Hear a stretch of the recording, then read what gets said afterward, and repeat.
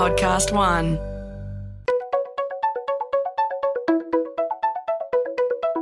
Hi, this is Paul McIntyre. Welcome to the MI3 Audio Edition.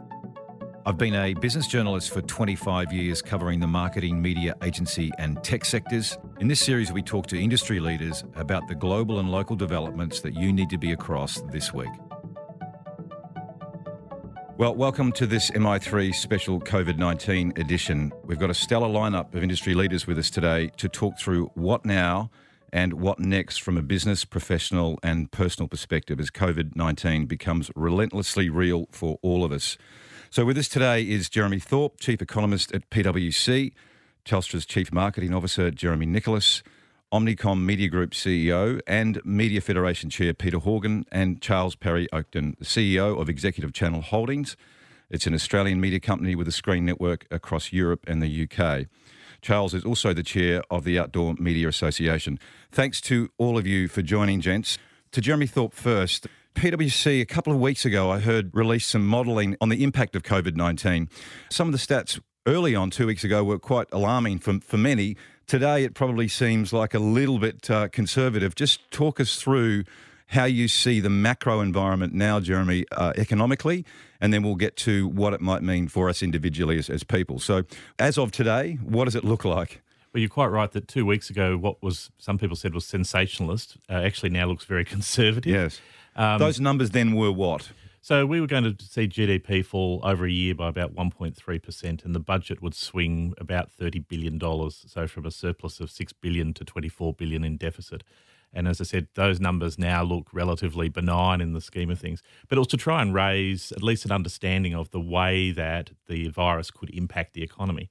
And we got some things right, and we probably got some things wrong as well. You also put a number on how many people might be impacted health-wise. So we assumed that 50% of the population would be ill, and the majority of those people, though, are low risk and so are not going to necessarily have severe illness or death, but really it's about a loss of productivity. People would have to stay home, and we said on average people would stay home not working for 2.5 weeks.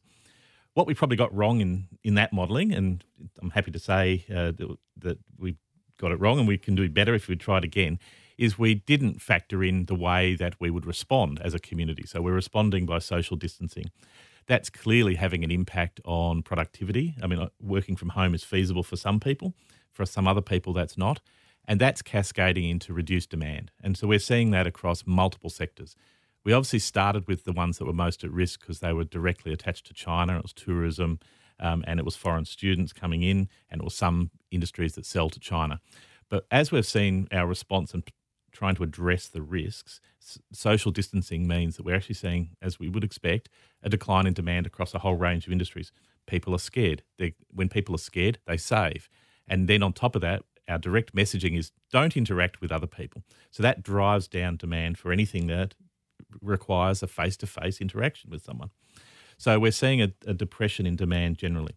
Now, we were expecting late December, we would have said we'd expect GDP this quarter to be about 2%, annualised 2%. Then we've had bushfires, which we seem to have forgotten about pretty quickly, and then the virus. And so the government was expecting a decrease of about 0.7% in this quarter, which effectively means we would have negative economic growth.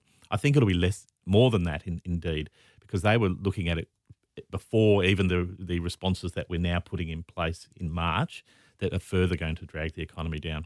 They're really hopeful, and I say hopeful because I think it is a hope rather than any form of prediction that we will stave off a technical recession, and that the stimulus that they're putting into the economy really that kicks in the second quarter will boost GDP above zero, and so we won't have negative economic growth in that quarter. I think most people think that's hopeful in the current environment. We haven't yet hit peak illness, and yet we're progressed in social distancing and ways that are working from home and so forth that are going to even drive the economy down further. So we're most likely headed for a recession. So broadly, what do you feel companies and people should be preparing for across industry now, and for how long? Well, the government is talking about, just today, the Prime Minister's announced we need to be prepared for 6 months of reduced behaviours, let's call it that. And in the context of if schools were to close, their expectation is it's a 6-month closure, so they don't want to do that. But businesses need to be planning for that and longer. Clearly, flexible working now, which was a bit of a perception of a fad in many people's eyes, now is the mantra. It's real, isn't it? It is real. We're feeling it now. Cash has got to be king for businesses. So I think the government's fiscal stimulus was not all about, but in a significant part about helping businesses maintain their cash flows. Clearly, the Reserve Bank is cutting interest rates. We expect them to cut it again, and that's partly around that, taking the cash flow, reducing that debt burden on businesses. Government is directly trying to support businesses from a cash perspective. That's got to be number one. Businesses, though, need to plan to come out of this as well, and I think that's where this is going to be, I think, an interesting discussion. We're focused on the here and now, which is bad, but at some point this will end. The virus will end and business will rebound. Now, it's not going to be a vertical, we come out of this and we go straight back to normal in any respect, but businesses need to be thinking about how they are going to come out of this, because they possibly will come out in a different world economically. Yes, and we will get to that. It's a great point. Jeremy Thorpe talked about how there was a bit of a fad maybe for working at home. Telstra last week told 20,000 people you would be one of them to work from home. Tell us how your day has been looking each day in the last week as you've managed a large marketing team and part of the executive of a very large company. What does the last week look like? Yep. Maybe I'll talk to two things, Paul. I think just on the decision for 20,000 people to work from home, just be really clear on Telstra's position on this, which is, I think, quite insightful into the way the company's thinking and the way business is thinking. So it wasn't to do with a change in medical advice. It wasn't to do with any outbreak in any of the head offices, etc. The decision was we just wanted to take some chips off the table, so to speak, and make sure all the resources of the company, make sure all the, and I mean sort of financial and also the headspace of the executive and management and all those things, all goes to the front line. Every effort of the company goes to the front line.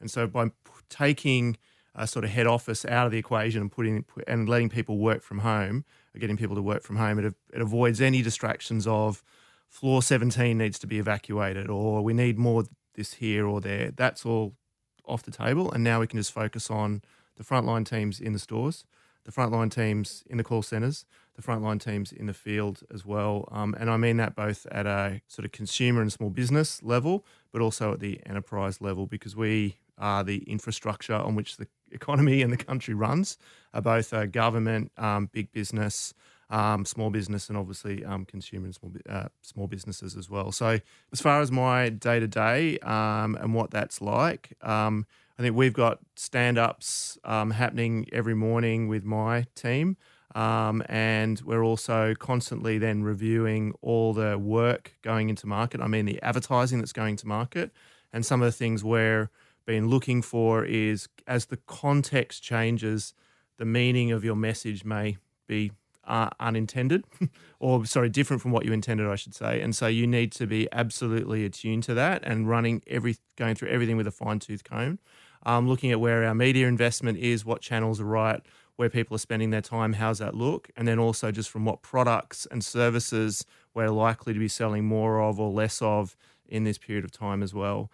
And then, we've got a whole responsibility to a huge customer base and to the country at large. There's a universal service obligation at the heart of Telstra's charter.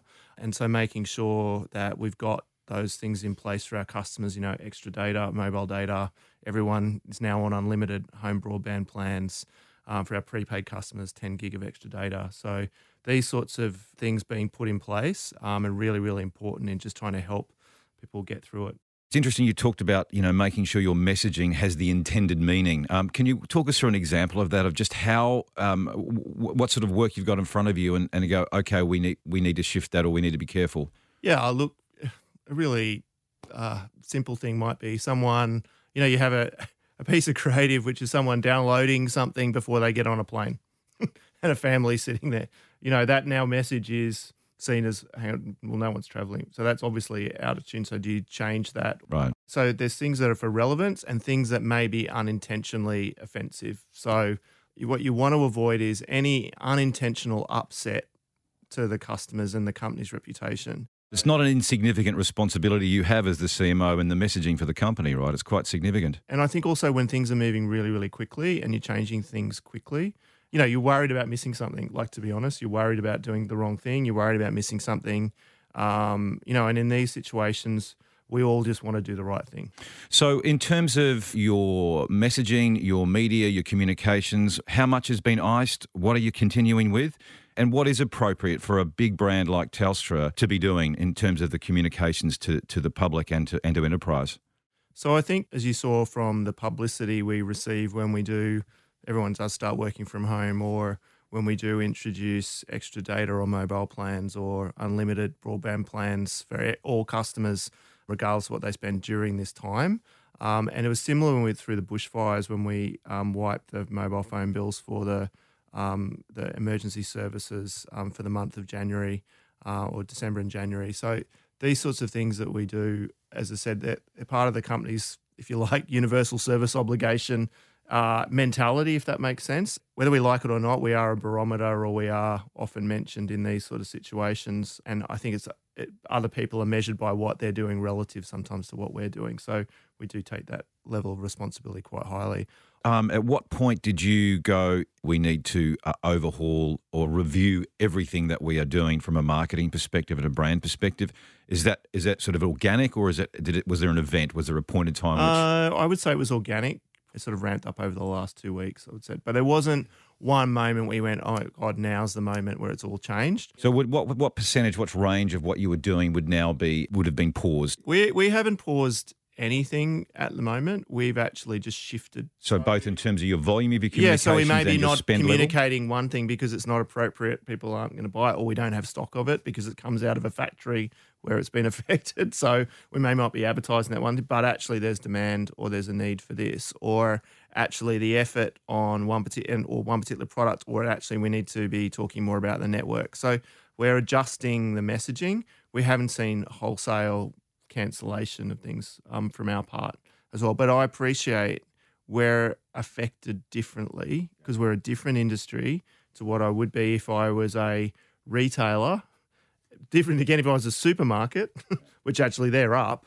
Different again is if I'm in travel, different again is that. So we are seeing in our business, we're seeing puts and takes. You know, there's some things which there's a great need for information and greater thing that people need, and then things that are actually much less relevant. Jeremy Thorpe, you've got a thought there. I think this really reinforces that this virus is challenging and highlighting what really is discretionary expenditure in the modern age versus what is not discretionary expenditure. So what we're seeing is we're moving to home. Telco services become reinforced as an essential part of life, but we're seeing clear demarcations where demand is falling off the cliff, where people view that as, I don't really need that to live and survive.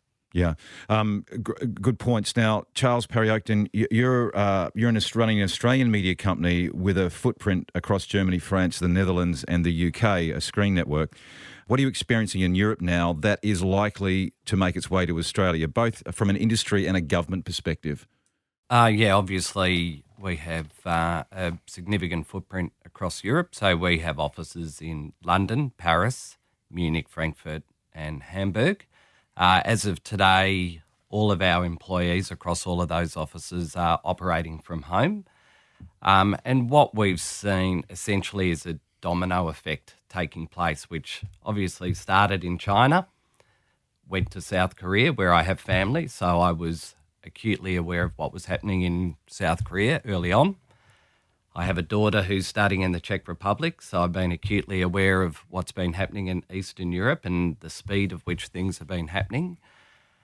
And what we're seeing and the disruption that we're seeing is something that I've certainly anticipated.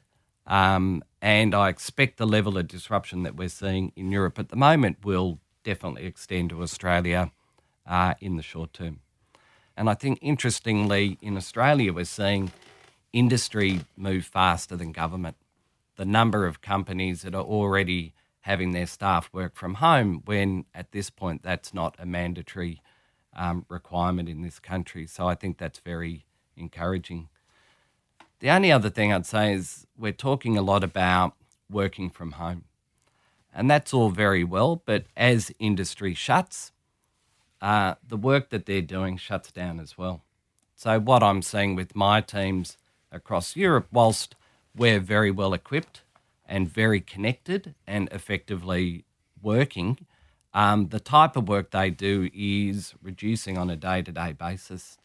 and to such an extent that I expect within a week or two, they really won't have work to do, because the industries that they're engaging with, the conversations that they would typically have, would then be non-existent, which is obviously then challenging, and I'm sure we'll get on to, the broader effects of that for industry and how we survive that, how small to medium industry keep the tills going or have enough cash reserves to maintain employment of their staff. And let's talk about that, Charles. For those that are not running companies, talk very quickly about how critical cash flow is and what that's going to mean for all of us, in our jobs and in our businesses. So essentially, the money is not coming into businesses. If the money isn't coming in, how do companies continue to pay rent and pay salaries? So what we're looking at the moment is potentially, statistically, they're saying up to 1 million people losing their jobs in Australia in the short to medium term. The only way we can enable enterprise to continue to employ people is to enable them to preserve cash and to keep people employed. And the government has an enormous responsibility here. And I know governments around the world are working very hard to do as much as they can to help business and small business to retain staff by deferring payroll tax payments, GST payments. But we're going to have to do a lot more, much, much more. The rescue package that the Australian government has put into the market, I think, is around $17 billion right now. That is the tip of the iceberg in terms of what we're going to need across all industry to prevent that situation where we see millions of people out of work. So what sort of measures, outside government stimulus, what sort of measures should people expect companies to start to deploy to preserve cash? As a business, in anticipation of what was coming, we ceased all our capital expenditure in Europe 3 weeks ago. But we need to have sensible conversations between employers and employees, and we need to think about mechanisms, strategies and policies that we can put into place to, as best we can, retain our teams. So once we're through this, and we will absolutely get through this, in 6 months' time, we can all together within those businesses and that group of employees move forward and rebuild those businesses and get cash flows going again. So the type of things we need to consider are, leave without pay might be at the top of the list, or looking at a scenario where we put our staff onto part-time contracts for a period of time. So what we want to be able to do is to continue to support our employees to make sure that they have an income to survive and provide for their families over the coming months, to pay their rents and those sorts of things.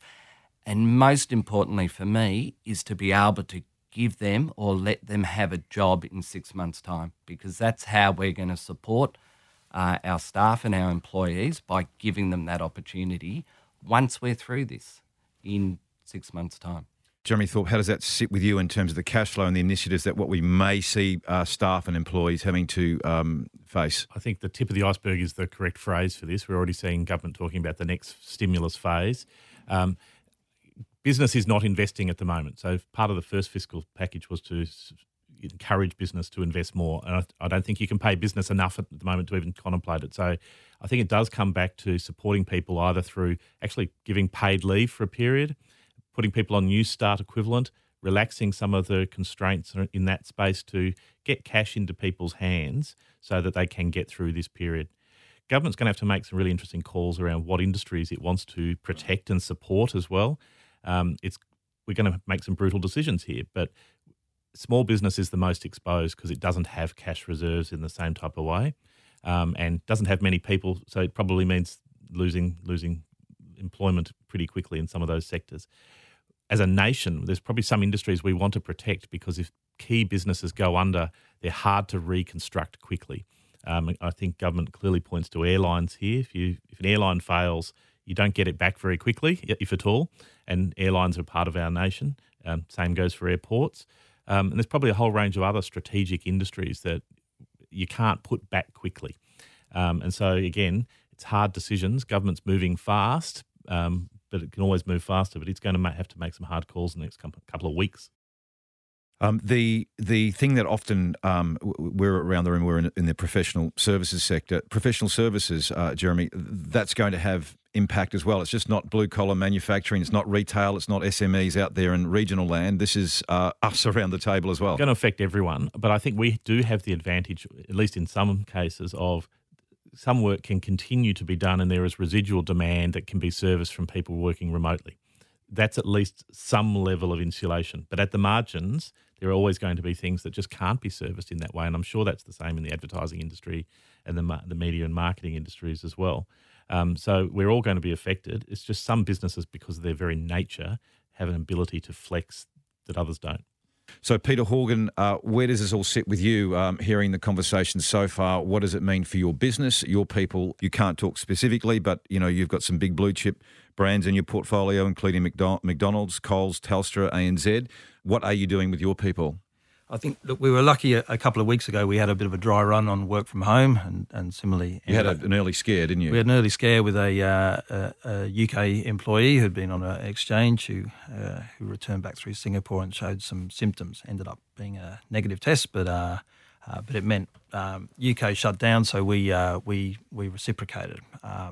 Gave us a good opportunity to test all the systems and the VPNs and we were able to pivot quite quickly this week in a full work from home scenario, move away from laptop cables and home ergonomics back into client servicing, because I think what we're seeing across the client base is we're in the tactical phase, where the best laid plans over the last have been teased together and optimised over the last 6 months. As Jeremy said, they are instantly disrupted, and even if they're flexing to other channels or other messaging, there's an absolute scramble happening this week and will through the next couple of weeks of right sizing how clients are showing up at a time when consumers are confused, nervous, panicked, and how brands and our client base is showing up in the right way. So there's a hell of a lot of tactical change going on at the moment. But I think the pivot will be, and it'll be in a sort of a couple of weeks as people process where we're really at, and potentially, everyone's saying it's going to get worse before it gets better. But as people start to adjust to the new reality, which has only really dawned on them, I think, in the last 5 days, four days, isn't it? Yeah. As it becomes real for you, it becomes real. And before that, it was all a bit detached. Distant, I think. Yeah. So people are processing that, consumers are processing that, and brands are working out how they show up for people in that current mindset, and that'll evolve as quickly as the scenarios is evolving. And I think there'll be the brands that pivot and need to show leadership, communicate in the right way, and give confidence and utility, to consumers who are nervous. And it's how you show up in these times of angst and even panic is where you build or destroy real saliency. So we've got Telstra as an exception. In aggregate, Peter, what are you seeing across the media market and the marketing sector by proxy in terms of a crimping in activity? Are we talking 30, 40, 50, 60% now? What is it for the quarter? What's your finger in the air hunch on this? And we won't hold you to it. The current quarter, the March quarter, there won't be huge change. Almost through it, there'll be it's on the fringes, and there's a couple of weeks to go. So that won't be significant. It wasn't a great quarter anyway, but the anticipation was you're moving against softer comps from last year. So the year-on-years were going to start lifting out. That's not going to happen, and it's impossible at this stage to say exactly what the percentage delta is going to be. You were looking at probably reasonably flat for the June quarter, and then a mildly positive second half of the year. That's obviously thrown in the air. Anyone who's looking at what's happening is logic will tell you that with big swathes of industry on pause as we go into April, that's going to have profound impacts. There'll be sectors that need to keep communicating with their customers and showing up in the right way. So it won't be It won't be wipeout. We've been insulated from this for generations. Even through the through the GFC, where a lot of markets saw 90% reductions in spends in certain sectors and in certain media channels. We've never seen that. It just doesn't even fathom to us. Australia versus other markets broad abroad. markets. Yeah. We're pretty insulated on the last way around. So I think the kind of percentages you're talking about, if it's 20, 30% down, that seems conservative at the moment. Then it's how you pivot back in, because if it's 6 months or it's shorter or it's a bit or it's longer, there'll be a twilight period of first mover advantage in that the brands will be lining up to be part of. There's a million case studies on the last downturn. Talking about how brands build equity through continuing to spend and showing faith through that period. Now's not that time, obviously, but there will be a time to pivot there, and it'll be the smart marketers helped by good agencies that will pick that sentiment. Charles, your sense on that on the impact? Peter's talking about 30-40% being conservative. What's your sense here in the Australian market and what you may see across Europe? Oh, I think Peter's right. What we also need to take into account, as mentioned, is the traditional media companies are already under tremendous stress coming into this situation. Cash reserves, strong balance sheets aren't the norm across the board going into this situation, which is problematic. Those type of declines that Peter's talking about, and I don't think are in any way unreasonable, are clearly devastating. The psychology for directors and senior management in this business is really tough, because to get your head into that space in such a short period of time is very difficult, and to have to then make the decisions that we need to make to do everything within our power to get through this is challenging, to say the least, because they're very, very big decisions and they need to happen quickly, much like government needs to make very quick decisions on how we deal with the health implications of the virus as well. We were going to get to very shortly preparing for the turn, which Jeremy Thorpe talked about as well. It's just not about the now; it's what businesses should be doing in the lead up. But Jeremy Nicholas, there's lots of case studies. There's lots of conceptual agreement with invest now for when we come out of a hole, and whether it's brands or companies investing. Firstly, it's not the time now, but do you expect that to happen, or is there just a conceptual agreement with it, but doing it is a very, very different thing if we talk about investing in the down for the exit? There's no doubt there's a conceptual agreement. Everyone's read those case studies and everyone understands it. I think the quantum of what that looks like is always going to be relative to your business. So, and be governed by what market you're in.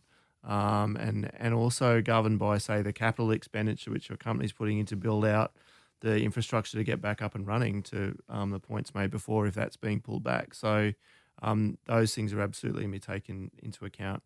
From our point of view, I think from Telstra's point of view, we've obviously taken a view on this next quarter. What happens beyond that, I think, as we look at, we're already in planning the budgets and everything well in for next year. We've got a view out right through the end of FY21. Wow, what does that look like? Can you enlighten me, please? Well, no, just in terms of we're not in a business where you just turn things off and on. Like, we're building out a 5G network. Right. We're building out a 4G network continually as well. We're digitizing the entire company. We're changing fundamentally what we do, and we have been for the last couple of years on the T22 strategy, which the CEO's laid out, and that's going to continue. And we've got to build, and we've got to spend in behind that from a capital point of view and OPEX point of view to get those changes and to change how our workforce works and the sort of people we need. And then marketing has to follow with that as well and support that. Now, is that at exactly the same level as last year versus the year? I'm not sure on that.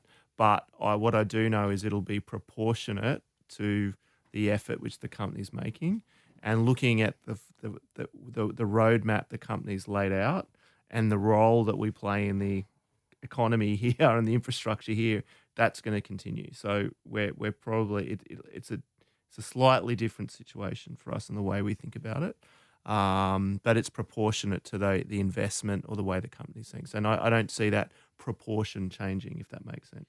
We'll get everyone's thoughts before we wind up here on the longer term outlook here. And Jeremy, thought first with you. You talked earlier about the need for companies and in industry to plan for the upturn that will be inevitable. What does that look like? And then I'll go to the rest of the panel. So there's a few things here. The world is not moving in sync here. So China looks like it's going to come out of its challenge earlier than us because it went in earlier and probably clamped down on the virus in a more stringent way. But we're going to see different countries coming out of this at different times. So if you're operating a global business or you've got a supply chain from various parts of the world, there's no guarantee that you can just turn the tap on straight away. Some industries we're going to have to rebuild capacity. Now, that will be relatively easy in some cases. In others, re-establishing hotel chains, operating at peak efficiency, that's going to be a challenge. If, say, we've got doing this for 6 months, that will change the way both that consumers think about things. There'll be pent-up demand, absolutely, for some things. But equally, after 6 months of social isolation, do consumer tastes or expectations change? Equally, how do we think about our businesses and our workforce and our reskilling in a digital age so that we can be more flexible? People have had a taste of working from home. Are they going to want to do that more because they've actually come to embrace it? Or in fact, are they going to rebel against that? So there's a whole lot of challenges in the market, but also in the workplace. And I think businesses need to think, and today is not the day to think about it, but in coming months, we need to be thinking about how do we change as a result of this? I think that point on working from home, it fascinates me. Telstra's had a flexible working policy for a long time. But what I'm interested in is all the businesses that have never worked from home and they've always resisted having employees working, flexible working, that'll never work. We can never work like that. Clients can't deal with it or we can't work like that. And then they've had to work like that and then they come out the other side and they go, actually, it's not so bad. Actually, it worked fine. Or to your point, Jeremy, actually it was a disaster or actually it was a disaster, then we got through it and actually now things are fundamentally shifted.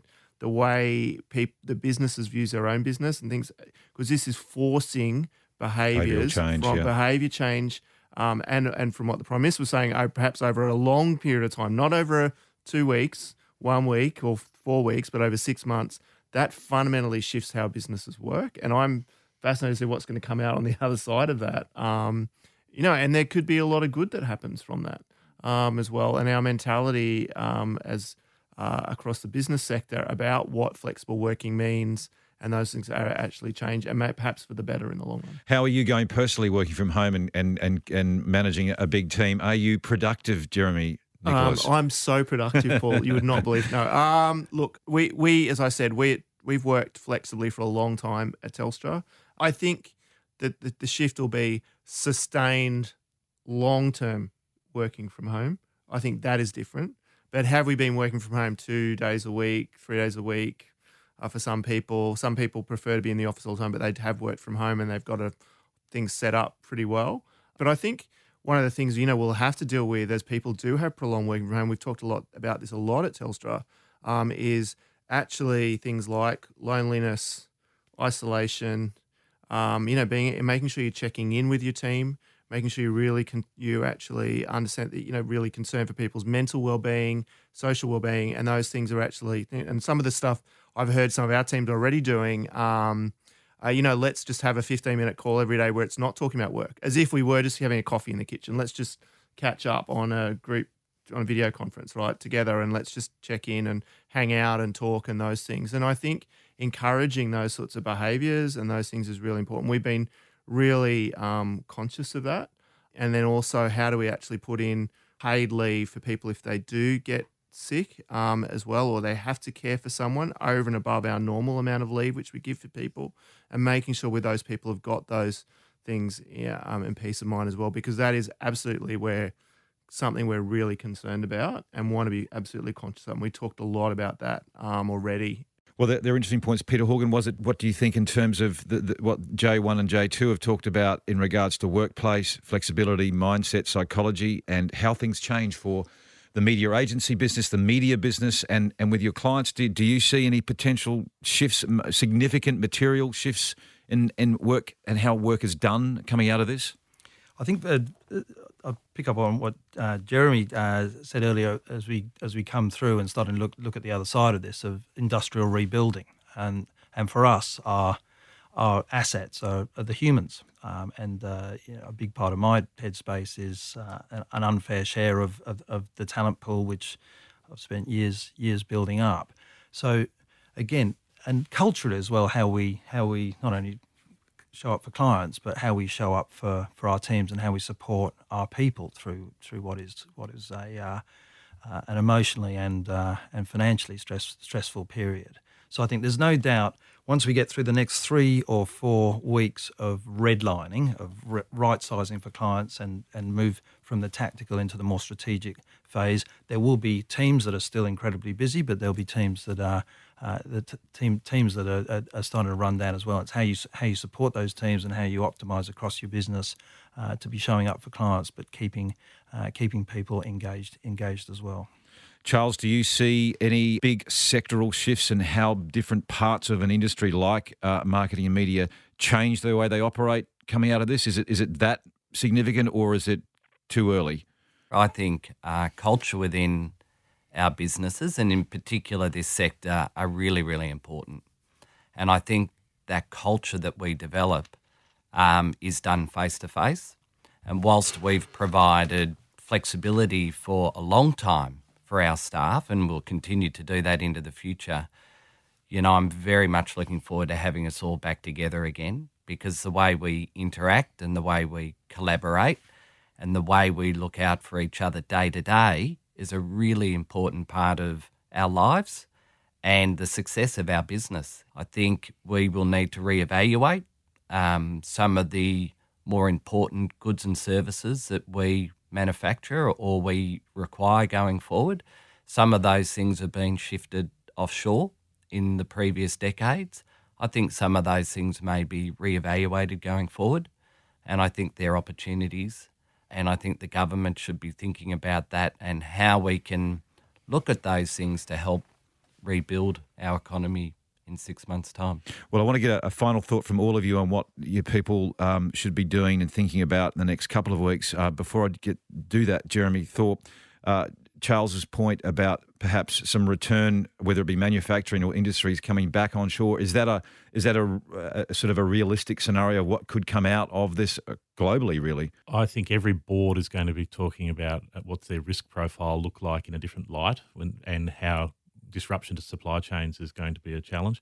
Now, the economics makes it hard to think that that's solvable of just bringing everything back. But maybe it means, for example, and we've already seen it in China, industry's been moving out of China to Vietnam and Myanmar and various other countries for lower level manufacturing because they've seen a different cost base, but also de-risking, particularly in light of the US trade war. So I think some of that will accelerate. Whether it comes back to Australia, I think at the margin it might. But I think companies will say, have we got all our eggs in one particular country? This is a global problem. No matter where your industry is, you are going to be affected in this current environment. But maybe country concentration will be something that business is going to think about. And final words from you, Jeremy Thorpe, on what people should be thinking and doing in the next couple of weeks, next 2 to 4 weeks. What's your words of wisdom? This is a health issue first. I mean, it has economic consequences, but we as a country need to do what we're told from the social distancing. We need to solve that. The economy we will sort out, government will sort it out, businesses will make the decisions, but we need to worry about fixing the health issues first. Jeremy Nicholas, any final thoughts? I absolutely look after your people. As we said, it's a health issue first. You look after your teams, think about your customers' well-being, think about our thoughts, particularly with the people in our business on the front line as well, and looking after them, as we talked about before. And that's got to be the paramount thing, and making sure you check in and on them. And even though you're not around in the kitchen getting a coffee each day or however that used to happen, making sure that you're still trying to keep those rituals and those patterns of behaviour up in this new environment, because it's going to be really important. Because the most important thing is we want to get through this and be well, and I mean that physically well as a country, and then we can tackle anything from there. So, Peter Horgan? Similar.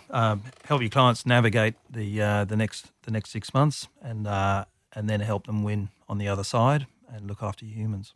Charles? Yeah, first and foremost, it's a human tragedy, and we can't lose sight of that. I guess we all have a big responsibility to our families, our work colleagues, our friends, the more vulnerable in society, and we need to take that very seriously. We need to be compliant when it comes to instructions from government on how best to deal with this situation. And if we look at the different countries around the world and their cultural differences and how they deal with this, those countries who are more compliant by nature, and I think South Korea is a good example, they will get through this much faster than perhaps other countries who are less compliant culturally. I think it's very important that we listen and we act, and we do everything we can individually to stop the spread of this virus as quickly as possible. Gents, thank you. A thoughtful, constructive conversation. I'm sure we'll loop you around again in coming weeks. Stay safe and thank you. MI3 Audio Edition was presented by Paul McIntyre, that's moi, in collaboration with Podcast One Australia. Producer Nick Slater, music by Matt Dwyer. For more episodes, go to podcastone.com.au or search MI3 Audio Edition on Apple Podcasts and hit the subscribe button.